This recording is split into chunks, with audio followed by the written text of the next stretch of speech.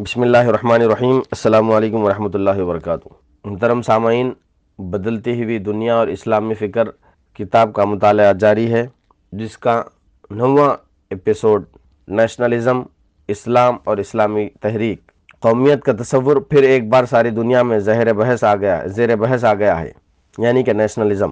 Europe اور امریکہ میں دائیں بازو کے قوم پرستانہ رجحانات کے احیاء نے اور ہمارے ملک میں جارح قوم پرستی کی سیاسی تحریک نے قومیت اور نیشنلزم کے نعروں کو دوبارہ زندگی بخشی ہے۔ ہر جگہ اسلام اور مسلمانوں کے حوالے سے یہ سوالات زیر بحث ہیں کہ وہ قوم پرستی اور قومی ریاست کے تصور کو کس نقطہ نظر سے دیکھتے ہیں۔ قومیت کے نظریے کا تاریخی پس منظر۔ قومیت یا قوم پرستی کا نظریہ دیگر جدید نظریات کی طرح یورپ کے نشاط ثانیہ کی پیداوار ہے۔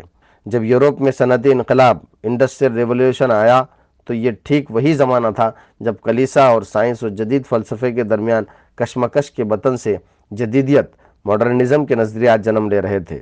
صنعتی انقلاب نے قدیم روایتی قبائلی وابستگیوں کو کمزور کر دیا تھا۔ دیہی زرعی معاشرے کی جگہ جدید صنعتی معاشرہ، ماڈرن سوسائٹی، انڈسٹریل سوسائٹی لے رہا تھا۔ اس معاشرے میں قبیلہ اور قبائلی وابستگی کی کوئی گنجائش نہیں تھی۔ اسی زمانے میں نیپولین بوناپارٹ نے جرمنی پر حملہ کر کے جرمن بولنے والوں کی غیرت کو للکارا تھا۔ سیکولر عقل پرست نظریات کو فروغ اور کلیسا کے ادارہ اور مذہب کی گرفت کمزور ہو جانے کی وجہ سے عیسائیت بھی لوگوں کو جوڑنے والی قوت کی حیثیت سے باقی نہیں رہ گئی تھی۔ ان سب عوامل کی وجہ سے یورپ کے جدید انسان کو سماج سے جوڑنے کے لیے مضبوط بنیاد کی تلاش تھی۔ چنانچہ ان حالات نے جدید قوم پرستی کے تصورات کو جنم دیا۔ جب ہم لفظ قوم یا قومیت بولتے ہیں تو اس کے 3 الگ الگ معنی ہوتے ہیں۔ ایک، کوئی ریاست اور اس ریاست کے ممبر ہونا، جیسے امریکی قوم۔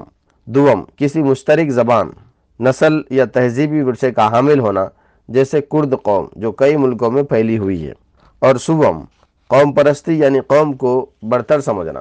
جدیدیت کے قوم پرستانہ نظریات نے ان تینوں معنوں کو جمع کرنے کی کوشش کی۔ چنانچہ قومیت کا جدید تصور جدید ریاست، ماڈرن اسٹیٹ، اقتدار اعلیٰ، جمہوریت اور سیکولرزم کے تصورات کے ساتھ جوڑا ہوا ہے۔ یہ سب تصورات مل کر جدیدیت کی سیاسی فکر کی تشکیل کرتے ہیں۔ اس فکر کا خلاصہ ہم درج ذیل نکات کے تحت بیان کر سکتے ہیں۔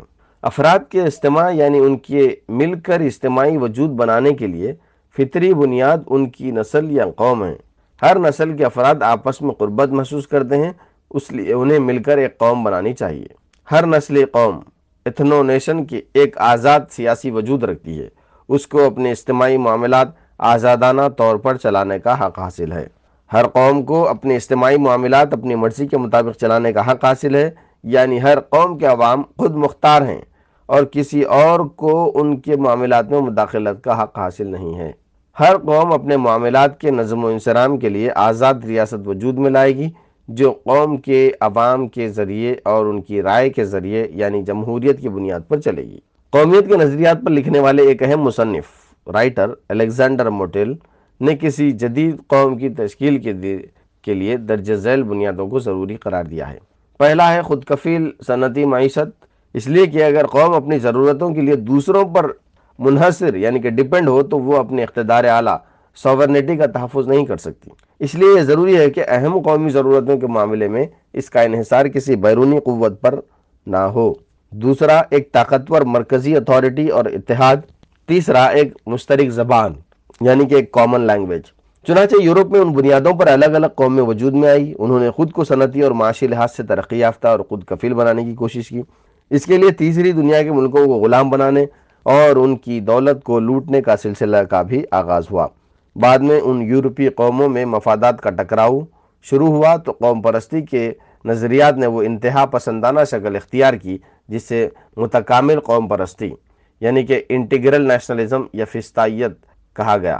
متکامل قوم پرستی کیا ہے یعنی کہ انٹیگرل نیشنلزم کیا ہے، اس کو اس کی ذیل کی نظریاتی و عملی خصوصیات کے ذریعے سمجھا جا سکتا ہے۔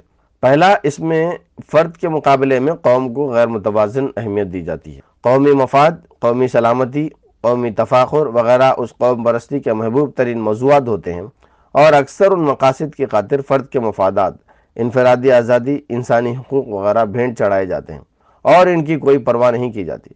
اس لیے اس طرح کی قوم پرستی کو انفرادیت کا دشمن، اینٹی انڈیویلسٹک بھی کہا جاتا ہے۔ دوسرا، چونکہ ریاست کو قومی مفاد کی محافظ اور علمبردار سمجھا جاتا ہے، اس لیے ریاست کو غیر معمولی اہمیت اور اختیارات دے دیے جاتے ہیں۔ اس کے نتیجے میں ایک استبدادی نظام قائم ہوتا ہے جو لوگوں کی آزادیوں کو بری طرح مجروح کرتا ہے۔ تیسرا، اس استبدادی نظام کی بقا اور قومی مفاد کو ترجیح دینے کے جذبے کی ترویج کے لیے مبالغے کے ساتھ قومی احساس برتری پیدا کیا جاتا ہے، اور یہ یقین پیدا کیا جاتا ہے کہ ہماری قوم ہی دنیا میں افضل ترین قوم ہے اور اسے ہی پوری دنیا کی رہنمائی اور قیادت کا حق حاصل ہے۔ چوتھا، قوم پرستی کے لیے ہمیشہ ایک دشمن ضروری ہوتا ہے، اس لیے قوم کو جوڑنے کے لیے اندرونی اور بیرونی دشمن تلاش کیے جاتے ہیں اور ان کے خلاف شدید نفرت پیدا کی جاتی ہے۔ پانچواں، قوم پرستی کا اہم ترین ہتھیار تاریخ ہوتا ہے۔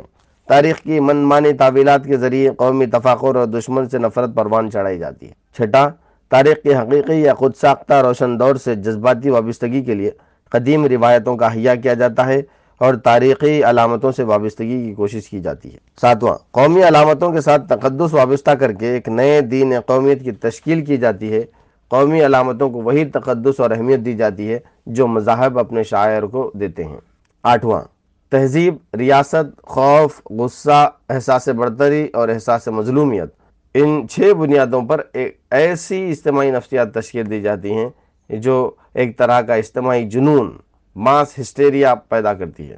چنانچہ ان بنیادوں پر اٹلی میں فسطائی تحریک اور جرمنی میں نازی تحریک کا ظہور ہوا، اور پھر یورپ کے تمام ہی ملکوں میں ایسی انتہا پسند قوم پرستانہ تحریکیں ظہور پذیر ہوئیں۔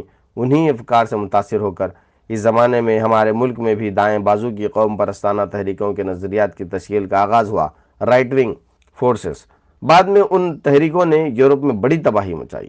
جرمنی میں ہٹلر اور اٹلی میں مسولینی کی قیادت میں جارح قوم پرستی کی تحریکیں پوری دنیا سے برسر پیکار ہوئیں۔